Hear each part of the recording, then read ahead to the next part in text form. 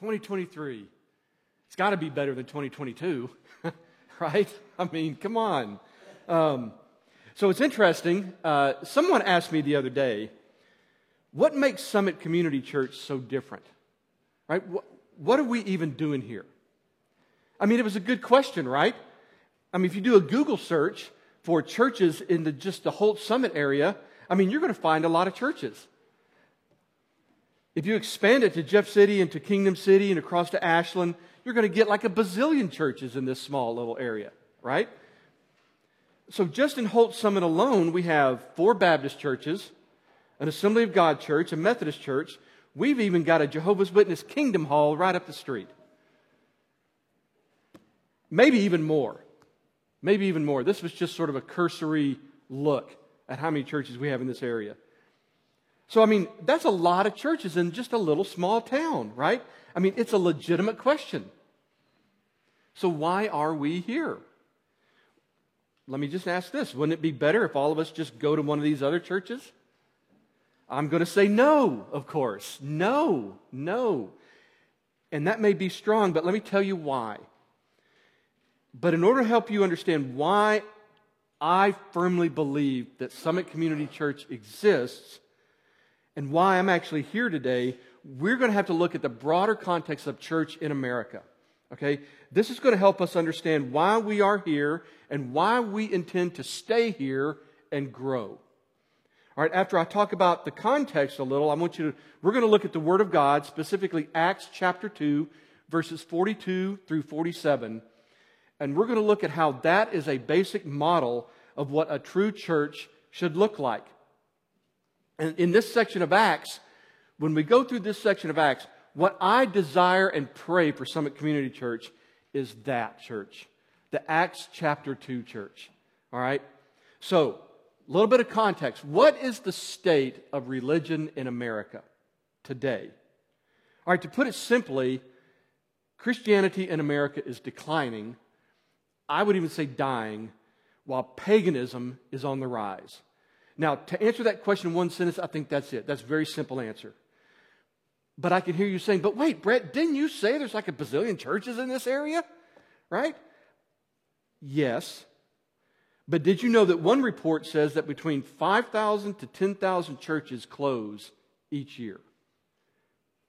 The Barna Group, a church research organization, is reporting that 20% of Protestant churches may close in the next 18 months.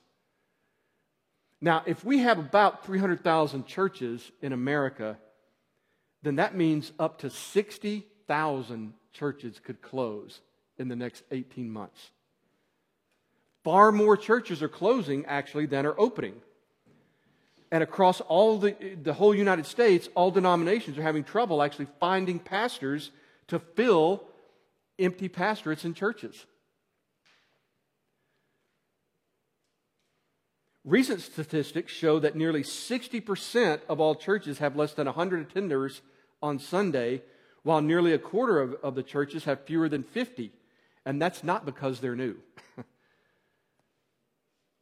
A recent Pew Research report shows that those people who identify as Protestants and Catholics have declined sharply over the past several years.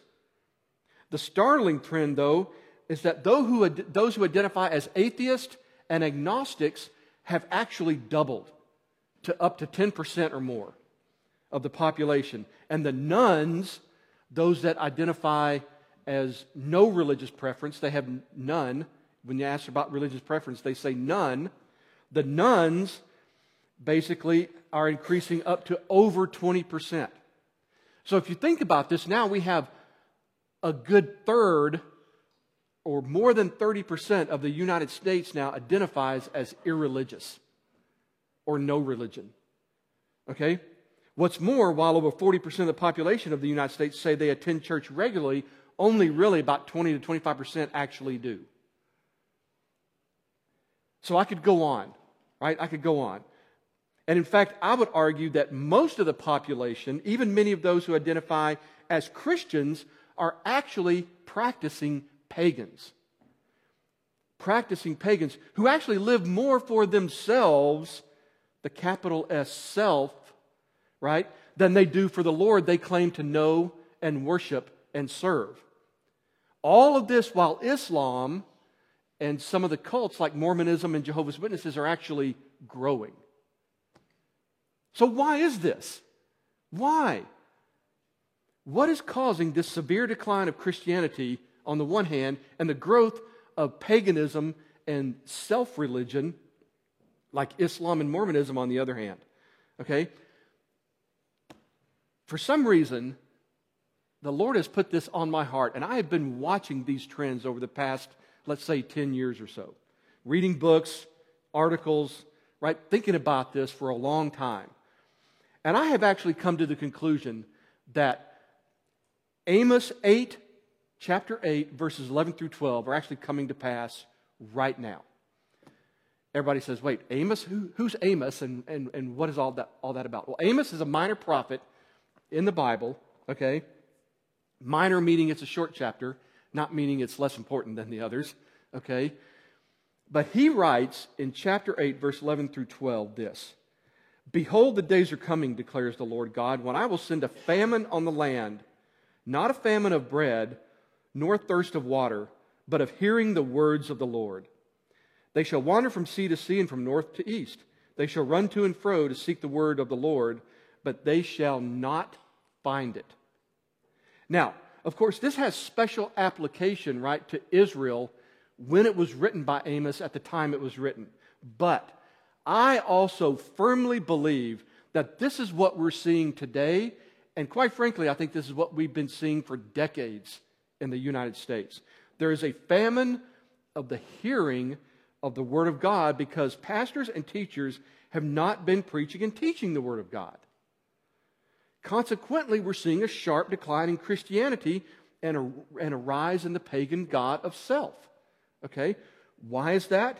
Because this is what is being taught as Christian when it's clearly unbiblical. I mean, let's face it, right? Joel Osteen's book, Your Best Life Now, is not Christian. It is pagan. It is the pagan god of the self wrapped in a very thin veneer of Christian language. And I can name authors after authors.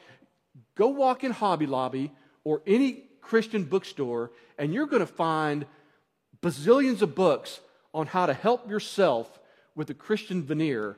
But you will find very, very, very, very, did I say very? Very few books on this book. It's all about how to help yourself to be a better person, to manage your finances better, have better relationships, have better this and better that.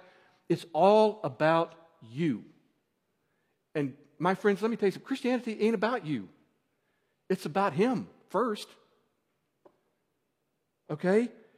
Quite frankly, we need fewer people preaching the Word of God, like Joel Osteen and Kenneth Copeland, and more people like John MacArthur, John Piper, Mark Dever, Voddie Baucham. If you don't know who those people are, look them up. Okay? Those are the people we need preaching the gospel. So when the Word of God is neglected in churches, then the church becomes nothing more than, quite frankly, a poor representation of a secular social club. So what should a biblical church look like, though? What should a biblical church look like? What should Summit Community Church look like? Knowing what it looks like, then how can we get there? Right? First and foremost, we must start with the apostles' teaching. We must start with this. Right? And this is described in Acts. The apostles' teaching is the Word of God today. So let's look at our text this morning, and then we're going to get an idea of the New Testament church as it should be, and that's going to be our goal for Summit Community Church going into 2023. All right, Acts 2, 42 through 47. Open your Bibles, open your Bible apps, whatever you want to do, but please follow along with me as we read the Scriptures. As they devoted themselves to the apostles' teaching and the fellowship, to the breaking of bread and the prayers, and awe came upon every soul, and many wonders and signs were being done through the apostles. And all who believed were together and had all things in common. And they were selling their possessions and belongings and distributing the proceeds to all as any had need. And day by day, attending the temple together and breaking bread in their homes, they received their food with glad and generous hearts, praising God and having favor with all the people. And the Lord added to their number day by day those who were being saved. This is a beautiful picture of church as it is supposed to be. Okay, we're going to go through this in some detail, but first let me ask, how do we get to the place where Summit Community Church is as beautiful as the first century church? I think we are definitely on the right road. We are on the right track. Okay, this text, though, describes the first century church because the first church in Acts followed Christ's command to make disciples. And this is why the mission of Summit Community Church, why we exist, my friends, is 12 simple words. 12 simple words. To glorify God, to make disciples of Jesus Christ, and to bless our community. That's it. Anybody can memorize that. To glorify God, make disciples, bless the community. Glorify God, make disciples, bless the community. And if somebody asks you, why does Summit Community Church, why are y'all even here? You can answer them very succinctly. To glorify God, to make disciples of Jesus Christ, and to bless our community. It's very simple. But then how do we execute on this mission, right? Through the teaching and preaching of the Word of God, by following and devoting ourselves to the apostles' teaching. Through the primacy of God's Word. My friends, I will promise you this morning that there will be no famine of the hearing of God's Word at Summit Community Church. Okay, because we will be devoted to the Word of God. After all, if we want to know more about God, if we want to know more about Jesus Christ, right? Salvation, redemption, the Christian life, what comes at the end? Where can we find all of these? Right here. Right here. The Scriptures point to Christ. They enable us to get to know our great and wonderful God. They're used by the Holy Spirit to grow us spiritually, right? In grace and knowledge. And the Spirit also uses the Scriptures as a sword to cut through the hardened heart and bring people to a saving faith in Jesus Christ. Why is Christianity declining and paganism is on the rise? Because there is a famine in the land of hearing the Word of God, hearing the preaching and the teaching of the Word of God, but that will not happen here. I promise you that. Okay, so why are the Scriptures then the primary importance? Why are they primary importance here at Summit Community Church? Why? Because the primacy of Scripture, okay, is modeled in the ministry of Jesus. Is modeled in the ministry of Jesus, right? As the apostles were teaching the first church in Acts, they were simply following what Jesus had done with them and what they had seen Jesus do firsthand, right? Many people call Jesus what? A rabbi. A rabbi. What does that mean? It literally means a teacher. And Jesus called his intimate group of followers what? Disciples, right? What does disciple mean? It means a learner who sat under a teacher and absorbed their teaching. Okay? Mark 1:14 says that Jesus came preaching the gospel, right? When the multitudes of people came to Jesus, he began to teach them, per Matthew 5, verse 2. Even after his resurrection on the road to Emmaus, right? These guys were walking around going, oh my word, what happened? We thought this dude was the Messiah. What's going on? Jesus came alongside of them, and what did he do? He explained to them through the Scriptures what must happen when Jesus came. So Jesus taught that group what the Scripture said about himself. So the apostles were simply modeling what Jesus had taught them and what Jesus had done himself. Okay, so we at Summit Community Church will do the same thing. We will make disciples, and we will be disciples by modeling the teaching ministry of Jesus. Okay, now additionally, look at Jesus commanded us to go and make disciples in the Great Commission, and to do what? Teach these disciples all that he had commanded them to do. As we go and do our daily routines, right? We travel, we go to work, we start the process of making disciples, right? By baptizing them when they become disciples, by teaching them to observe all that Jesus has commanded. And you're thinking, well, I'm not a teacher. Well, anybody can have spiritual conversations with people at work or in the neighborhood or whatever. Why do you do what you do? Why? This guy's a jerk over here. Why are you so nice to him? Those types of things open doors for us to explain why we are what we are. Okay?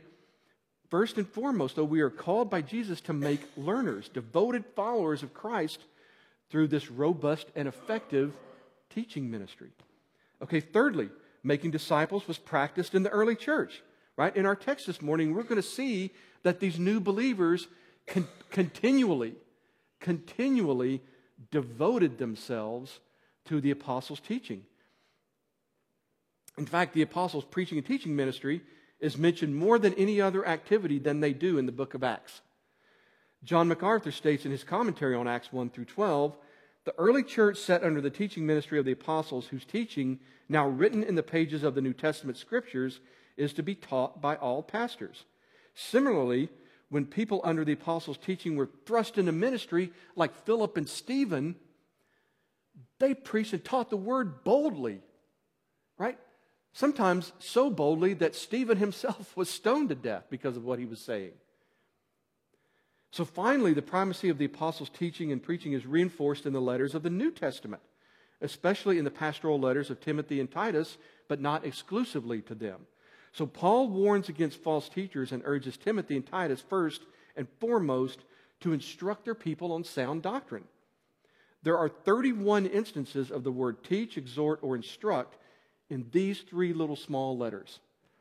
So the emphasis is clear, right? It's in order to develop a true church, that is composed of disciples of Christ, devoting ourselves to the apostles' teaching must be of primary importance. So the devotion to the Word of God, we saw, was of primary importance to the ministries of Jesus and His apostles.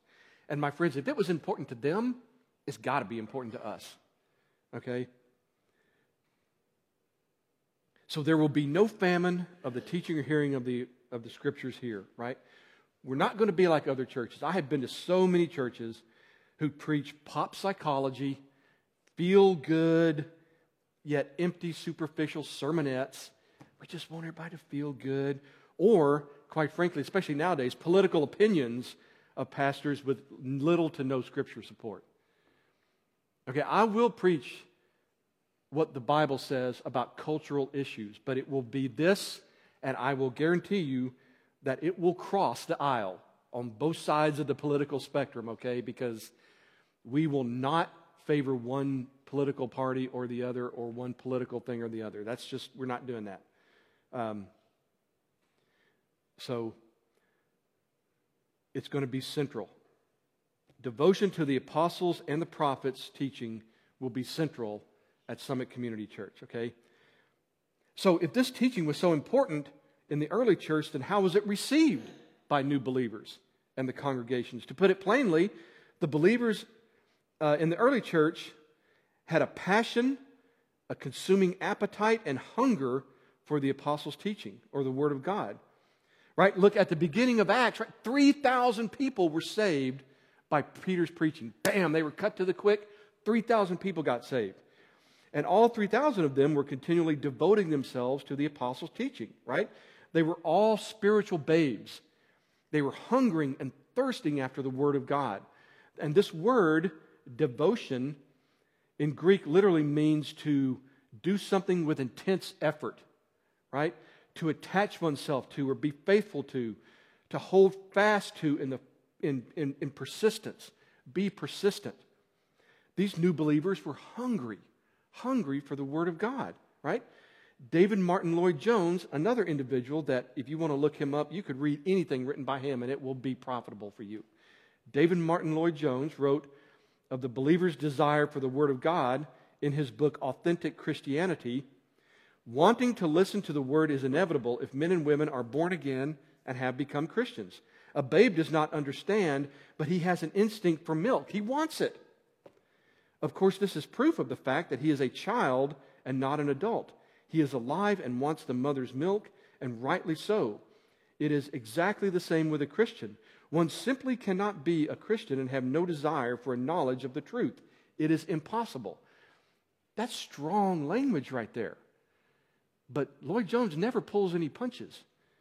Okay, the first church was hungry for the Word of God. Now, secondly, the apostles' teaching was dedicated to growing lives, growing the lives of disciples. So these disciples had been cut to the quick by Peter's preaching, right? 3,000 of them got saved, and now they were intensely hungry for the Word of God, and they were growing daily. While the apostles were teaching these new disciples, right, they were themselves reaching out to friends. They were sitting under the apostles' teaching. They would go off to do whatever they did in their own life, and they were reaching out to friends, right? Verse 47 says that the Lord added to their number day by day those who were being saved. So these new babes in Christ were growing from the apostles' teaching. They were then reaching out, bringing people to hear this teaching, and then the new disciples were growing, and the church was growing day by day, and the kingdom of God was growing day by day. My friends, imagine if that were happening at Summit Community Church. What if Summit Community Church grew week by week by week by week? Right? We would definitely be, right, a gospel well overflowing with living water to all of Holt Summit, to Callaway County, and all of central Missouri. So what were the results of all this preaching and teaching and making disciples, right? So many church growth strategy gurus, like all these guys go, oh, if you want to grow a church, you got to do this. They say pastors must minimize the apostles' teaching and just be a helpful church. Talking about having your best life now, your best marriage now, how to manage your finances, how to feel better about yourself. Now, don't get me wrong. The Bible has a lot to say about marriage. The Bible has a lot to say about financial stewardship of everything, quite frankly. All right? And it does have a lot to say about how to live as a Christian in the community. Okay, but the Word of God, though, is shelved in many churches, and these things just come out of these, self-help books. All right? But my friends, I'm sorry, I keep saying it, it's paganism. Okay? When your entire focus is on yourself, okay, that means it's not the focus of God. It's not focused on God. But the question is, okay, Brett, that's great, but these mega churches are preaching this stuff and they're growing. They're 3,000-4,000 people, right? Can churches actually grow under a steady diet of biblical exposition and teaching? The answer is yes, they can. And yes, they do. All of those individuals I mentioned, Piper, Dever, Bauckham, MacArthur, Lloyd-Jones, I could name a dozen more, right? All of them have relatively large churches, but they are solid in their teaching. This is the potency of the apostles' teaching, and potent it was, right? Devotion to the Word of God is never, though, the sole purpose of the church. The Bible is not, the teaching of this book is not the sole purpose of the church. It's always a means to a greater end, a bigger end, namely leading God's people into genuine worship, maturity, service, and outreach, and growing the kingdom of God to the glory of God. So there are 6 fundamental results of a steady diet of the Word of God. So we're going to go through them quickly, but these are things I want you to keep. All right, they're in your notes. I want you to keep these. I want you to meditate on these. Go out this week, read Acts 2, 42 through 47 again. Look at these and see how Summit Community Church then can follow these examples of the first century church and be a church that glorifies God, makes disciples, and blesses the community. All right? Here we go. Number 1, a word-based church has authentic fellowship. And I know authentic is one of those words everybody uses, but it does have meaning. A word-based church has authentic fellowship. As these new disciples grew in the truth through the apostle teachings, they grew closer to the Lord, and then consequently they grew closer to themselves, right? To each other. And I always say, people come to me, Brad, okay, I got friends, we're estranged, my wife is estranged, my husband is estranged. You know, what do I do to mend these relationships? And I always tell people, you got to first focus on the vertical relationship, right? If you focus first on the vertical relationship, your horizontal relationships will fall into place. Okay, when you have a right relationship with the Lord, you will have a much better chance of having right relationships with one another. And that's what happened in the early church. You grow closer to the Lord, you will naturally grow closer to and love one another. All right? These new disciples devoted themselves to the apostles' teaching, and they devoted themselves to each other. Fellowship is this Greek word that means koinonia, which means church. It means a unity brought about by the work of the Spirit, right? So we were all in one accord, right? We were all together in unity. So as we devote ourselves to the Word, the Spirit works in the Word, and we devote ourselves to each other. Now here's the takeaway. A Word-fed church will be a fellowshipping church. A Word-fed church will be a fellowshipping church. Okay, number 2. A Word-based church creates elevated worship. Okay, in verse 42, the new disciples devoted themselves to the breaking of bread. Now, most commentators see this not as just eating together in homes, but actually in taking communion, in taking the Lord's Supper. Okay? So note that the disciples then were attending also the temple together. I think in verse 45, 46. I don't have it written down, but they attended the temple together and they broke bread together. So they fellowshiped, they worshiped with one another, and they took communion together. So when one sits under the teaching of the Word of God and participates continually and regularly in the Lord's Supper, which we're going to do today, the first of every month, then the heart cannot help but be elevated into the presence of God. Worship is our right and proper response as we are saturated more and more with the very mind and words of God. That's why I love, Brooks gets mad when I point him out, but his team, the worship team as a whole, I believe, does a great job with singing songs and getting us into literally the presence of God, the throne room of God, right? We worship God through song. So a heart with a passion for the mind of God is then set on fire with a desire to worship God, to give God glory. Okay? Colossians 3:16 says that when the word of Christ richly dwells in you, then you will sing with thanksgiving in your hearts to God. So the takeaway, a word-filled church will be a worshiping church. A word-fed church will be a fellowshipping church. A word-filled church will be a worshiping church. So third, a word-based church emboldened your prayers. All right? Verse 42 says again that the new disciples were devoting themselves to prayer.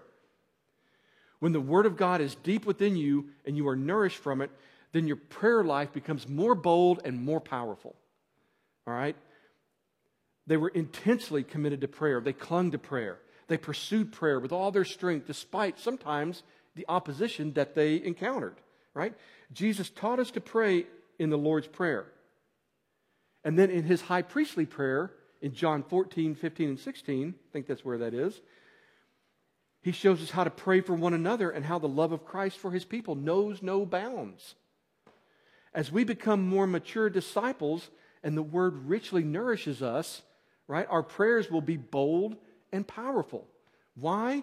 Because we will have come to know that our God is great and powerful and big and greatly to be praised.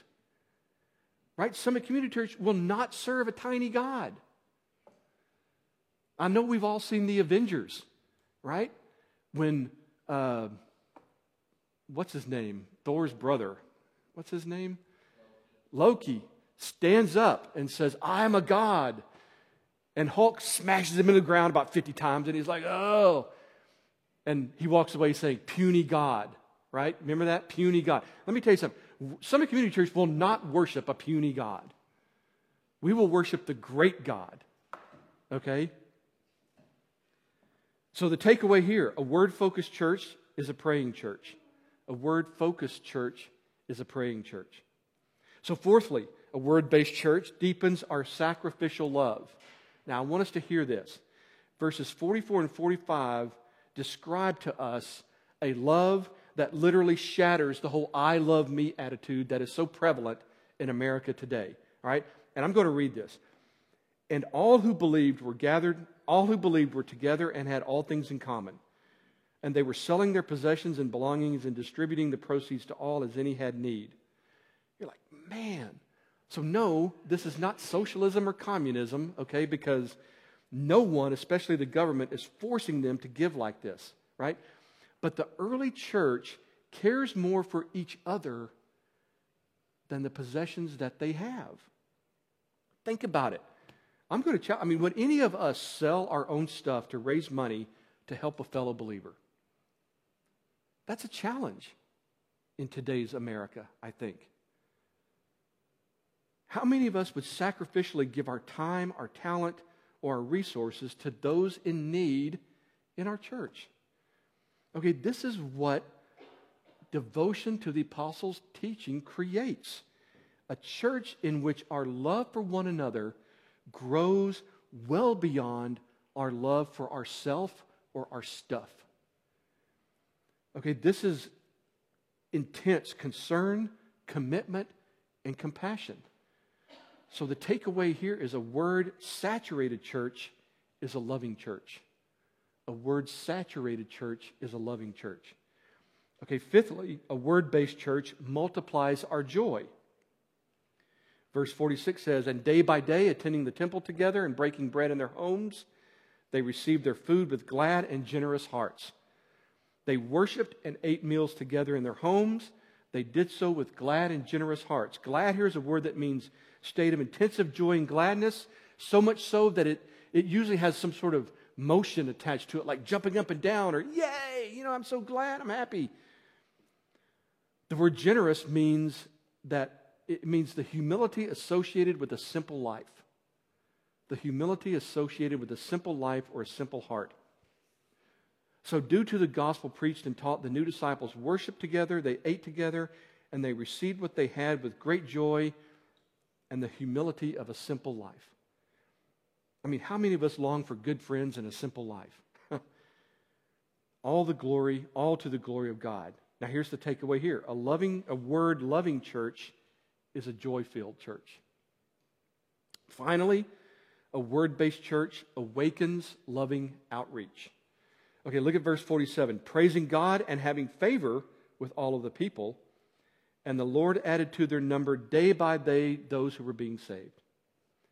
They praised God, and the people looked upon them with favor. Now, the early church blessed the community in which they lived, right? The people in the community, I'm sure, did not all agree with them because many times, Paul would go to some place and he would either start a revival or a riot, okay? Yet, the Lord worked to save more and more people each and every day. God's word flowed out of their lives into these, new disciples, and then it flowed out of the disciples' lives to others and was shared with those without Christ, okay? Then the Spirit of the Lord came, and what does it say?